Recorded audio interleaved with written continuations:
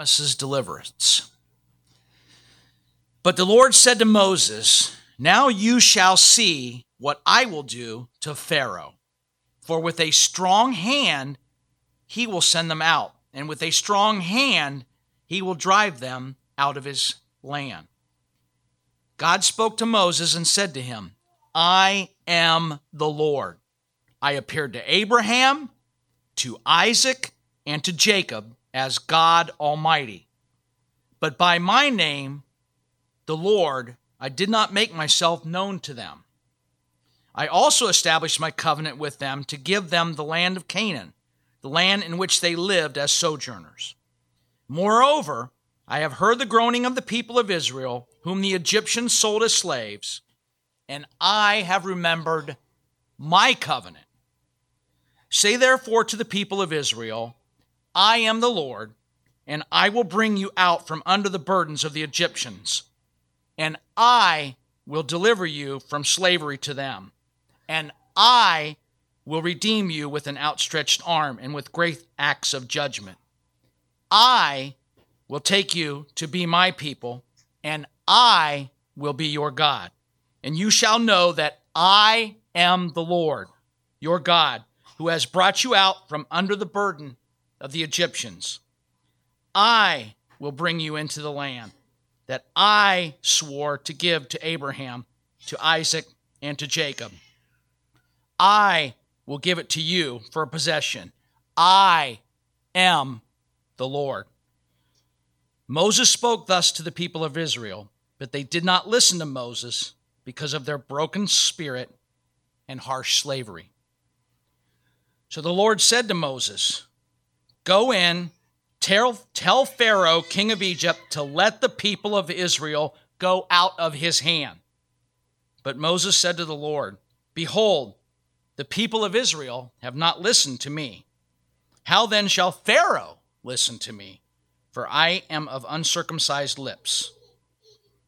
But the Lord spoke to Moses and Aaron and gave them a charge about the people of Israel and about Pharaoh, king of Egypt, to bring the people of Israel out of the land of Egypt.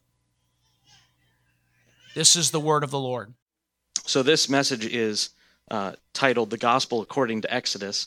And the reason it's done so is because you're familiar of the Gospel according to St. Matthew and the Gospel according to St. Mark and Luke and John. But the Gospel is not just found in the Gospels themselves.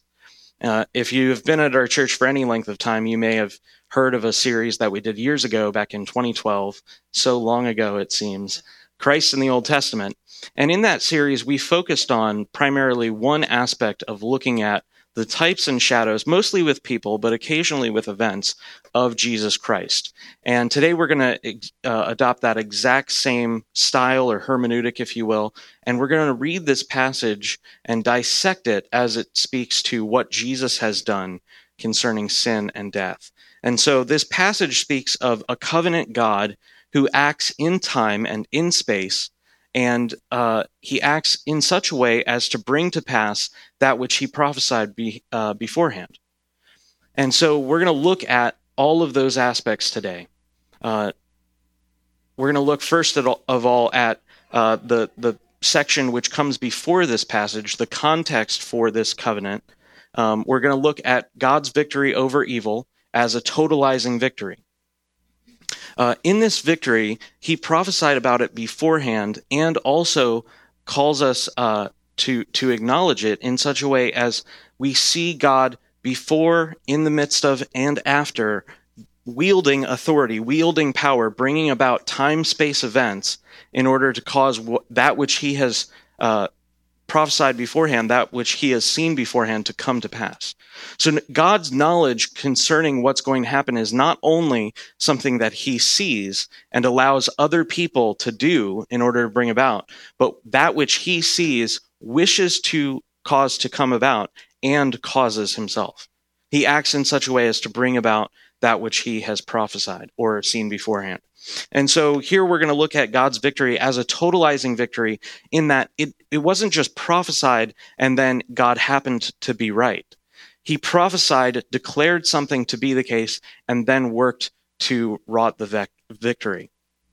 we're going to look at the grace of deliverance. That is, it is actually God's grace to bring Israel out of Egypt. Many people who may have adopted what you might call hyper-dispensational theology, which basically means that God acts in different ways or makes covenants with distinct features at certain times, and those are completely different from either now or other times.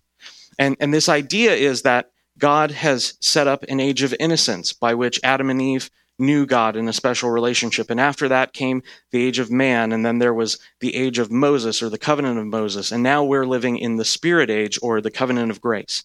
And I just want to say that although that may be a helpful distinction to organize a timeline, it doesn't understand the way that God relates to all men everywhere, by which he prophesies and preaches to them the gospel, which always is according to faith. It is not the case that anyone has ever been saved by doing the works of the law, as the New Testament plainly teaches. And in the what so-called covenant of law, people were not saved by doing the law. Likewise, today, people are not saved by doing the law, as if there ever could have been someone who's saved by the law, but rather every single action of God is grace to his creation. Existence is grace. Giving of deliverance is grace. Giving of law is grace. And we're going to see, hopefully that makes sense to you if you were at the Sunday school hour. We're going to look at how even before the law comes, God bestows grace upon Israel. And so the law has to be understood in the context of a foundation of grace and covenant. We're going to look at how we need God to open our ears. Something that happens here in this passage, we see a very small glimpse of it, but the people are so dismayed. They're so downcast that they can't even believe what they're hearing. That which they're groaning for and crying out for is coming to pass, and they have no capacity to receive it. This is a moral capacity. It's not an intellectual capacity. And then finally, we're going to look at this entire message as a metaphor or a symbol, a type of water baptism. There are many people who are seeking baptism in our church, there will be a few dedicated teachings for you, but understand that baptism isn't some secondary thing to following Jesus Christ. It is integral to your pursuit of Jesus as a disciple. And we're going to see how this plays out in the narrative today. So first of all, before we get to Exodus 6, this is not the beginning of the chapter or book of Exodus, but it's also not the beginning of the story of God's covenant with man. We know that God created the earth in 6 days. He established Adam and Eve as a perfect couple in the garden. Those two sinned. Adam rebelled, having been deceived by Eve, who was deceived by the serpent, and they caused all of the earth to come under a curse, which God puts it under for a special time. And when you hear about that, you're instantly thinking, well, okay, how did the serpent get there? What happened before that? Well, the scripture doesn't tell us explicitly. And so we come to acknowledge what we might call the problem of evil. And when you talk to people who maybe haven't grown up in church or even have grown up in church, there is a primal doubt that every man has concerning this problem of evil. Where did evil come from? And we have to understand that when we say that God is sovereign over all events, we do not imply that God is guilty for all things. You can be a king over a land, and yet you can have rebellious subjects. And those rebellious subjects may be operating contrary to the laws and the statutes of the kingdom, yet the king is not deposed, right? Likewise, we understand God in his sovereignty permits things to exist in such a way as to not be directly culpable. That is, God is not the author of evil, but at the same time, God is sovereign and wishes for it to exist, permits it to exist for a purpose. Now, all that's required of us to deal with the problem of evil is not to come up with a full explanation. You do not need to believe a set of codified principles in order to fully deal with this problem of evil. You just need to allow yourself to say that this problem is not necessarily solvable by me, a limited human with limited moral capacity, limited intellectual reasoning capacity. You must simply allow God to demonstrate that he has a morally sufficient reason for doing so. That's all that's needed to overcome the problem of evil. And the question that the problem of evil poses is, how could God, if he is good and powerful, permit evil to exist? Right? If God is good, then why is he letting evil? Or perhaps God is good, but he's not powerful enough to stop it. Both of these are two bad directions to solve the problem. The right way to solve the problem is to examine the scriptures. Admittedly, this is a very poignant question. It's a very important question. Not dealing with this question is to leave a significant area of your life open to doubt and accusation of the enemy in the future. You should shore up your foundation as a Christian in understanding, how do you answer this problem? This is extremely important, especially for those who are getting ready to share the gospel, because this is the most common objection to the existence of God by those who have not been raised in a Judeo-Christian worldview or in a Christian home. Their most common objection is, how could God, if he is good and powerful, permit evil to exist? And what we have to do is we have to say that we, like the writer of particular passage of scripture, we have not considered things that are too difficult for us. It is not in your ability to answer this problem. That being said, we must never presume to question God so as to make him submit under our microscope. The minute you do that, you've established a moral hierarchy, a moral code that is greater than God's. Because what you're saying is, if God doesn't fit into my understanding of him, then he must not be God. He's not worthy to be worshipped as such. I've seen, and may this never happen among us, I've seen people say, well, if God's like that, he deserves to be rebelled against. And that's the ultimate sign of a heart that is fundamentally in rebellion against God, is to not receive him as he is, to say that my decision of how God should be is right. And if God's not this way, then he either doesn't exist or is not God, or is not worthy to be worshipped. In searching out these questions, we never presume to subject God to our standard of morality. The reason why is because if you examine your own life, you have a standard which you yourself do not keep. And in coming to that realization, you must see that you, as a human being who is flawed, and if you took true account of your own life, is in such a state of hypocrisy that you are not fit to judge. So, we must come to the scriptures to see glimpses of how God answers this question. Again, he does not come out and say, here's why I permit evil. He doesn't use those words. You can't just go to Logic chapter 2, verse 15 and see, and God thus said, this is why I permit evil, and here's the difference between these theological terms. Biblical theology is explained through narrative and through story. And by narrative, we don't mean fable. Maybe you've heard of Aesop's fables. Aesop's fables, they're mythical stories, they're fictional stories. By saying narrative, we are merely saying that there were historic events, and God not only acted in those historic events in such a way as to bring about an intended purpose, but he also caused by his Spirit some writer, whether a prophet, an apostle, a patriarch, some writer to write down the events in such a way as that narrative authentically tells what God was trying to do through the events themselves. And so biblical theology is narrative. It's laid out in a story. It's laid out in a description of an event. And that theology, that narrative, must inform how we answer these sorts of problems. And we can see glimpses of God's answer to the problem of evil in various chapters, but I think most succinctly here in Exodus chapter 6. I think this is one of the most clear places where we can begin to see the reason why God permits evil to exist. And here we're going to see it in his relationship with Israel. So before Israel goes down into Egypt, God tells Abram exactly what's going to take place. Now, I don't know about you. I've made plans in my life, and most of those plans have never come to pass. I make plans every time I make a to-do list, and let me just suggest that if you always do your if you get everything done on your to-do list, you can come to my house this week and disciple me in how. And if you don't ever make a to-do list, that's not a sufficient answer. But I make plans and never get everything done that I plan to. you probably do the same thing. If you've ever thought, oh, well, this year I'm going to turn over a new leaf, I'll exercise, and I'll read 50 books a year. And I actually set a goal this year to read 50. Guess how many I've read? 6. Hey, that's one a month. July's not done yet. But the point is that God tells Abram a plan.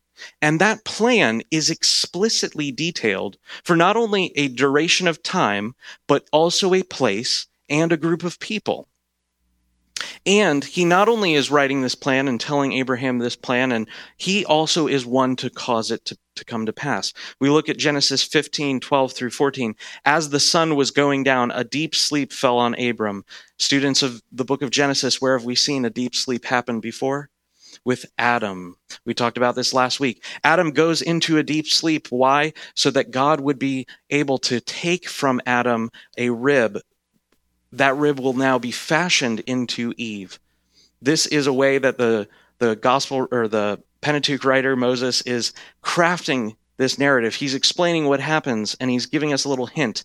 This is God beginning to make a bride for himself. Abram goes into a deep sleep, and behold, dreadful and great darkness fell upon him. Isn't this wonderful? This to me sounds like a great devotional time. Darkness and a great dread. 13, then the Lord, that whenever you see capital L-O-R-D, it means Yahweh. So when we sing songs about Yahweh, that's all we mean is the name that God has declared by himself to the people of Israel, that very same name which describes him as eternally existent, the one who is his own cause. Yahweh said to Abraham, know for certain that your offspring will be sojourners in a land that is not theirs, and will be servants there, and they will be afflicted for 400 years. Now, okay, again, I make a to-do list for today, and that to-do list never gets done. Yahweh is telling Abraham, there are going to be these people who are going to be your offspring. Guess what? At this point in the promises that God is giving to Abraham, he doesn't have any offspring. Remember, this is the same chapter which God is making covenant with him. Remember, your offspring will be sojourners. Verse 14, but I will bring judgment on the nation that they serve. Now, this means a number of things. That Abraham will have offspring. A doubtful proposition because his wife is barren. Not only that, they will become a people with an identity such to be known as your offspring, and a community which will be subjected. They will go to a land, a place, and a time for 400 years. And not only that, these people who they serve will exist, and they will exist for 400 years. The amount of evidence needed to redeem this promise or to fulfill this promise is quite high. This is a promise that God is saying, your people will become a small nation, and they will serve a greater people, and this will take place for 10 generations. This is a long period of time. Perhaps you've never thought about 400 years, but right now as we're experiencing time and space, it's 2015. When did the first people come to this continent from Europe? 1607 in a settling way. There were some visitors occasionally. Perhaps there's some Vikings, but that's not in our view here. This country as a nation has only existed for about 200 years, and as a people has only existed for 400 years. So in the continuity of history, 400 years is a very long time. I don't think any of you have a capacity in your mind for 400 years. It's a time frame. If you think of 400 years from now, we're talking hopefully flying cars by then. We were promised them now, but teleportation, infinitely large databases. It'll be a great time to be a programmer 400 years from now. But the idea here is that God is promising something that Abraham has almost no capacity to understand or believe. Yet we know plainly that he does believe it. That's going to be contrasted here in a minute with what happens to the Israelites. He's going to bring judgment on a nation. Not only is that nation going to exist for 10 generations, but he will bring judgment upon them at that particular time. Now, that's a pretty large bill to fulfill here. God permits his people to be enslaved for 400 years. Now, think about this. When people evangelize, they tell people, God has a great plan for your life. God tells Abraham, know for certain that your children will be slaves for 400 years. That's a great promise, right? We claim every verse, we claim every promise. Amen. And so this is a terrible situation. If you said this to a person living today, they would accuse you of being anti-Semitic, you would be a racist, you would be a hater. This is a promise that isn't exactly that great to hear, if you're thinking about it from your perspective naturally. Your children are going to be slaves for 400 years. That doesn't sound very enticing. And this is actually a great evil.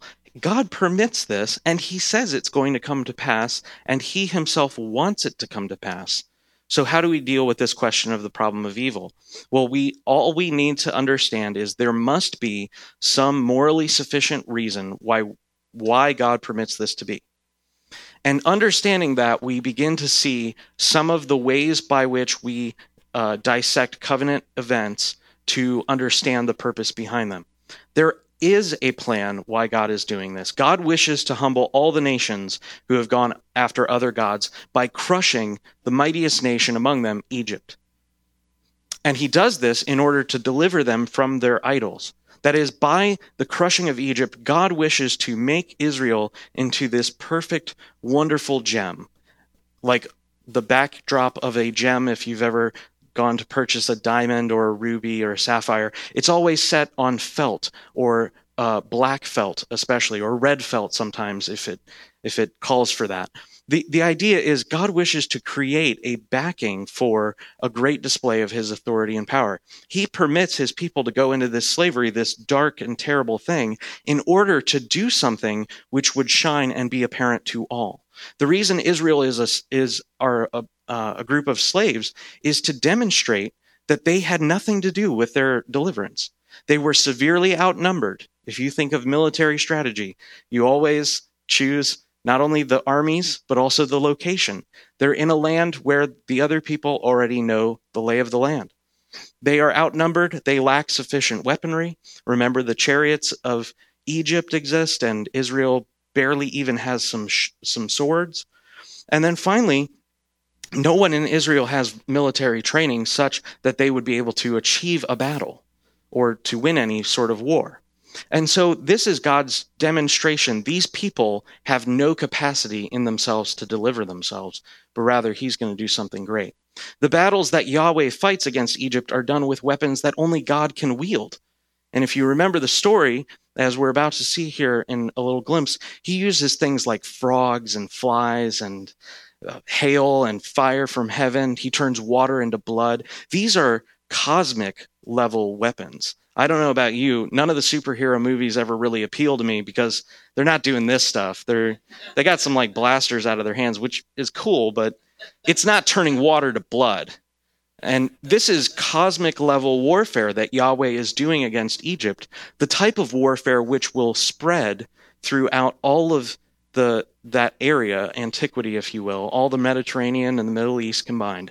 This fame that Yahweh will gain for himself will be such that all of Israel will be understood to be a protected people by a God who truly is God. All the other nations will understand our God has never done anything like this. It's never been told of us that our God fought for us, but Israel, we don't want to mess with her. This fame is going to spread, and that's exactly what happens. If you read the book of Joshua, chapter 2, when the spies come to Rahab's house, she says to them, "We know for certain that all the land is yours, and all the people in the land melt like wax before you." What happens? The Bible says that when Yahweh comes, the mountains melt like wax at the presence of the Lord, because Rahab knows for sure Yahweh is fighting with Israel. This isn't a mere victory done with swords and chariots. This is a victory wrought from heaven. And so this is God's intended purpose, that Israel would be established in a time and a place as a context for the sending of Jesus Christ. He wishes to create this backing by which all the nations would see Israel and that her righteousness would shine, such that she would be the right place in the right place at the right time for the culmination of all things, for the unveiling of Jesus Christ. Now that does come to pass, even though what God had wished to be a diamond surely turns out to be a lump of coal. But the context is clear. God is doing something to gather all eyes upon Israel, and this is why he permits them to go into slavery. A morally sufficient reason for her troubles. And so, already knowing the end of this story, we see what Yahweh is beginning to do with Moses. He says to Moses in Exodus 6, verse 1, the Lord says, now you shall see what I will do to Pharaoh, for with a strong hand he will drive them out. So remember that the reason Israel is here, the reason Israel has come down to Egypt is because God caused a great famine to exist over all the land. And Joseph, who was established as the second in command underneath Pharaoh at the time, knew by God that there was a famine coming. He interpreted a dream that Pharaoh had, and so he began to store up grain. And this famine that God causes to come on all the earth allows Egypt to rise as the economic power in at the time. Israel comes down to Egypt. They begin to live in Egypt, in the land of Goshen, and eventually Exodus records that a Pharaoh arises who did not know Joshua and had no regard to Jacob or any of the Joshua's brothers. And so the Egyptians begin to enforce slavery upon these people. That's the context for what's happening. And the pharaohs, over and over again for 400 years, began to adopt this idea, well, the people of Israel are ours, and they are our servants, and we get to tell them what to do. And so here, Yahweh is saying to Moses, Pharaoh, the one who wants to keep these people, is going to be the one to drive them out. He's going to send them away. Even though God is bringing them out, Pharaoh's hand will be moved to drive them out. He will want them to leave. Now, this is amazing. Proverbs tells us that the heart of the king is like water in the hand of the Lord. Have you ever held a cup of water in your hand or cupped your hands together to hold some water? What do you do with water? You can just do whatever you want with it, right? You can throw it anywhere you want and it just goes. There's no resistance that water in your hand provides against wherever you'd like to send it.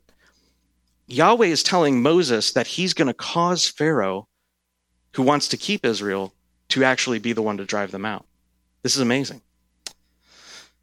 God's deliverance of his people is accomplished in this story without precondition. Now, in verse 5, it does say that Yahweh remembered his covenant when the people groaned, when the people prayed to him, but their deliverance was not earned.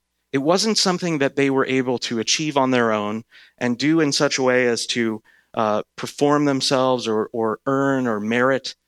It's rather done because of God's promise and God's decree. God is choosing to deliver them before they've been given the law. This is not a group of holy people. This is not a group of people who are morally sufficient or better than the Egyptians. In any estimation of the accounts after the fact, it's actually pretty clear that these people were all really rebellious and stubborn, and that's why they go through a death in the wilderness, but that's outside the context here. The point is that Yahweh declares to save his people beforehand and during these events without regard to what they're doing, without regard to their moral superiority. And so Israel has not earned God's action. Verse 6, say therefore to the people of the Israel, I am the Lord. When God declares salvation to his people, he begins with a revelation of himself. When he says, I am Yahweh, he's describing the type of God, the creator, the self-existent one, and he gives that the heading, if you will, on the declaration of freedom as the reason for the freedom. He says, I am the Lord, therefore I'm doing this for you. Not, you are pretty cool, therefore. He says, I am the Lord, and this is the reason he's going to do something. I am the Lord, and I will bring you out from under the burdens of the Egyptians. Verse 7, I will take you to be my people, and I will be your God, and you shall know that I am the Lord your God, who has brought you out from under the burdens of the Egyptians. God is causing them to become a people. He's going to create an identity. That identity is going to be those who the Lord has delivered. That's going to be their identity. Not we who have struggled for freedom on our own, who have achieved a victory on our own. We who fought for our freedom, that's not their identity. Their identity is those who serve Yahweh, the one who delivered them from Egypt. This is going to be their national identity. True faith, as it's seen in Abraham, is to believe in God's promise before seeing it to come to pass. Right? The scripture says that faith which is seen or things that come to pass, that's not really faith. Right? You don't have to have any faith to believe in something that you already have. If you told me that, John, you're going to get a Jetta one day, well, I have a Jetta. I don't need any faith for that, the things which I have, right? That's a self-evident proposition that you don't need faith to believe in something that you've already acquired. And these people who live in slavery in verse 5 are groaning. It says in verse 5, moreover, I've heard the groaning of the people of Israel. So these people are groaning for freedom, and yet they're slaves, and they have no capacity for this understanding of freedom. This amazing deliverance that God promises cannot be proclaimed and believed by man's ears alone, without the opening up of our ears by God himself. Verse 9, Moses spoke thus to the people of Israel. That whenever you see the word thus, it just means according to that stuff which was said before. Moses spoke thus to the people of Israel, but they did not listen to Moses because of their broken spirit and harsh slavery. Now, think about this for a second. Verse 5 says that they're groaning as a people. This isn't just one or two private prayer devotional times. The people are groaning to the Lord under the weight of this slavery. They're wanting this. They're praying for it. They're asking for it. And yet, when Moses comes and declares it to them, they have no capacity to believe it. Why? Because of their broken spirit and the harsh slavery. They can't believe the announcement of what God's going to do because it's too good to be true. Many of us think all we have to do is share the good news with unbelievers and they'll come to faith. Not so, brothers and sisters. If they do not have the Holy Spirit of God moving upon them, they cannot believe. Think about it for a second. After 400 years, 10 generations of living in slavery, they have no capacity to understand what God says when he says to them, I'm going to bring you into freedom. We've heard of stories perhaps of our grandparents who have lived through the Depression or hard times. Many of us have never really known any significant and severe financial lack. Occasionally, there will be a situation where a family is very poor and poor enough to have to ask for food, etc. But these people think, you've heard of wars. You perhaps haven't been to a war, but you don't really have any capacity to understand an experiential nature of American slavery that happened in the Civil War because it's beyond the view of anyone you've even met. Now think about this for a second. We've only existed for a few hundred years and we have very little capacity to understand events that have happened within this last century. But these people have been living in slavery for 400 years, which means that not even their grandparents had grandparents who weren't slaves. No one they've ever met who's a Hebrew understands or has any capacity to think what it might be like to be free. This is what it means when they weren't able to believe because of their harsh slavery and the broken spirit which accords with that slavery. They inwardly knew something wasn't right and groaned for deliverance, but when it's announced, they don't believe it at all. That's astounding to me. It's amazing. Understanding Israel's slavery in Egypt to be a metaphor for sin, which enslaves every man, we see all the more the need for God's Holy Spirit to move upon the proclamation of the gospel. It's unable to be believed by the natural-minded man because they have no capacity to understand the terms. They have no capacity to understand the nature and the realities which are being spoken of when we say there's freedom in Jesus Christ. In all of our preaching and witnessing, if the Holy Spirit does not move, it is all for nothing. That is why you group of people, all of you, and individually some of you who are preparing to go and share the gospel either at the campus or in your job with your family, you must ask for God's Holy Spirit to move on those who you're witnessing to. Because it's not enough for you to proclaim freedom because these people are slaves to sin. We're going to see how saying that is not being mean to them, but rather saying that is helpful for us to understand the severity and the importance of beginning to share our faith. After a steady series of victories against Egypt, Yahweh is ready to bring Israel out completely. We've mentioned them before. There's 10 plagues. A few of them are sending massive numbers of frogs. I like a frog or two occasionally, but not massive numbers of frogs. I don't like any flies. He sends massive numbers of gnats and flies, such that it creates a cloud. And there's all these wonderful plagues which God does. And it's finally time. Pharaoh has been beaten down enough that God is ready to bring Israel out. And so Pharaoh finally has had enough. At the last plague, which is the death of the firstborn, Pharaoh finally says, get them out of here. We want them gone. And so Pharaoh, who's been hardening his heart against Yahweh, is ready to send them out. And God decides to defeat Pharaoh and deliver Israel in the very same act. That's very important to understand. Exodus 14:27 through 28, not part of our reading, but still part of the book of Exodus. Moses stretched out his hand over the sea, and the sea returned to its normal course when the morning appeared. Now, remember, this is Moses standing on the banks of the sea, and he holds out his hands, and he parts the sea. It moves from one place to the other. And then a little summary description is in the next verse. The waters returned and covered the chariots and the horsemen of all the host of Pharaoh that followed them into the sea. Not one of them remained. This is amazing. Moses is standing on the banks, and he's holding out his hand, and then he removes that and brings down the waters. You may remember Samson. What happens to Samson? He's captive, and he's blinded by the Philistines, and he puts his hand between two pillars, and he pushes the pillars down to bring the house upon him and all the servants of Dagon, destroying all of the house. Moses does this exact same thing. He pulls his hands back, and the sea falls onto Pharaoh.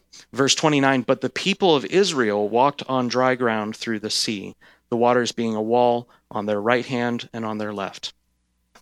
Now, before we move on tangentially, I think that this speaks, we're going to see how this speaks about baptism, but I think it's very important to just notice the subtle reference here that the walls of the waters were a guard. They were like as walls to their right hand and to their left. What is the command given to Joshua at the beginning of Joshua chapter 1? Do not turn from the right or the left.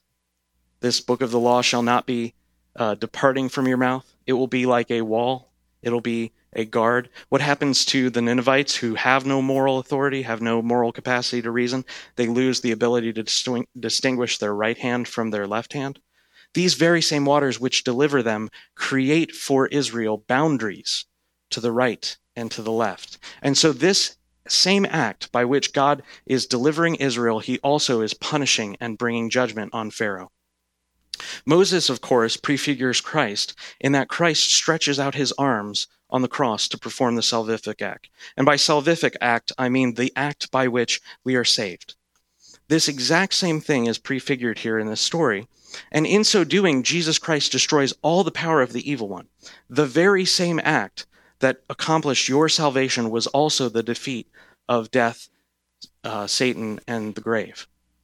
And so Jesus Christ here is dying for your sins, but according to the book of Colossians, he also is triumphing over the rulers of this age, little r rulers of this age. And so this is a prefiguring of baptism. The people of Israel leave Egypt by passing through the waters. Now, according to this passage, they don't get wet, but that's not the point. The point is it's a metaphor, it's a symbol, it's a shadow of baptism. The people leave Egypt by going through waters. These very same waters which part to deliver them are the same instrument of destruction of their enemies of Israel. God uses the exact same waters. This is why in most baptismal services that the church has done throughout the ages, the person being baptized renounces Satan and renounce all of Satan's schemes, works, etc. Because you cannot cross over to the other side and remain in Egypt. By the same waters, a separation is made from the enemies of God and those who are his people. None of the people of Israel were caught in the sea when Moses brought his hands down and caused the waters to come on Pharaoh. And of course, Moses then attributes the victory to God, that God has thrown the horse and its rider, that's speaking of a chariot, by the way, the horse and his rider into the sea. If God's salvation of Israel was not total, completely destroying Egypt, or rather, if it was, then how much more should we put our hope and faith in Christ? Surely Moses is not the basis of our faith, although he is one of the stones, he's not the cornerstone. this narrative, this story, which God designed to speak forth of Christ, to preach the gospel beforehand, is surely an amazing story. But if we see the glory of God in this, how much more should we not see the glory of God in what Christ Jesus has done for us? So many Christians continue to struggle under this condemnation that they think, oh, well, now that I've been saved, I should really be matching up to, or I should really be, I should have really overcome this by now. Well, that's true. But it's not true that you should have done it in your own effort. And it's not true that God does not have grace for you. It's also not true that God is not done with you. But at the same time, you need to reorient the way that you think about your current struggles. Yes, there is grace for you now, but one of the means of grace is that you would rethink the way you even approach your struggles. And this is really what baptism speaks towards. Considering how those who hope in Christ are to live, the Apostle Paul tells us not only what has happened, he declares what took place, but he also tells us how to think about ourselves. Those who are following after Christ, those who've already died and been joined with Christ, he then declares how they're to think. Let's look at what he says about what's happened. Romans 6:3-4. Do you not know that all who have been baptized into Jesus Christ were baptized into his death? Baptized means brought into. And so what he's saying is those who have been baptized into Christ, he's talking about water baptism, bringing someone into Christ unites them with the death that Christ had. And so he then begins to make some inferences from this. If God has done this through baptism, then he's also doing something else. Verse 4, we were buried, therefore, with him by baptism into death. This is amazing. This is a holy mystery. In order that just as Christ was raised from the dead by the glory of the Father, we too might walk in newness of life. That's the purpose of your baptism. That's the purpose of your discipling, is to walk in newness of life. And yet you're so concerned with this one tiny sin, and yet God sees all of your sin and has grace for it, but he wishes to bring you out completely, and you must begin to reorient how you think about your ongoing struggle and war against those things which entangle. As the parting of the sea ended Israel's identity as slaves, the waters of baptism join us to the death of Christ. When you get married, if you have been married or are going to get married, some of you are very hopeful. Good luck. If you get married, you are married as long as the other person is alive. But what happens at the death? The death ends the marriage. Because at the death, all identity is taken away. All covenant actions are taken away. And so this is our understanding. When Israel goes through the water of baptism, they're no longer slaves, but rather they become God's people, right? Their identity has changed. They thought of themselves as slaves for 400 years. They leave Egypt and are now Israel, God's chosen people, the people who God has pulled out of Egypt. The waters of baptism join us to the death of Christ, and this isn't done so that we would be able to check some sort of theological mark. It's done for a purpose. It's done to lead somewhere. God's doing this in order for us to go somewhere. Romans 6, verses 6 and 11. Now, by quoting verses 6 and 11, I'm not saying that 7 through 10 aren't important. I'm just saying that they're summary. They're like bookends. If you've ever seen a bookshelf with bookends, perhaps you've seen those. It's basically two capstones on a set of ideas. Verse 6, we know that our old self was crucified. Look at all the past tense. We know that something's already taken place, that our old self was crucified with him in order that the body of sin might be brought to nothing, so that we would no longer be enslaved to sin. Now, Paul here is helping the metaphor become clear. Those who are slaves to sin. They're captive to obey sin and its lusts.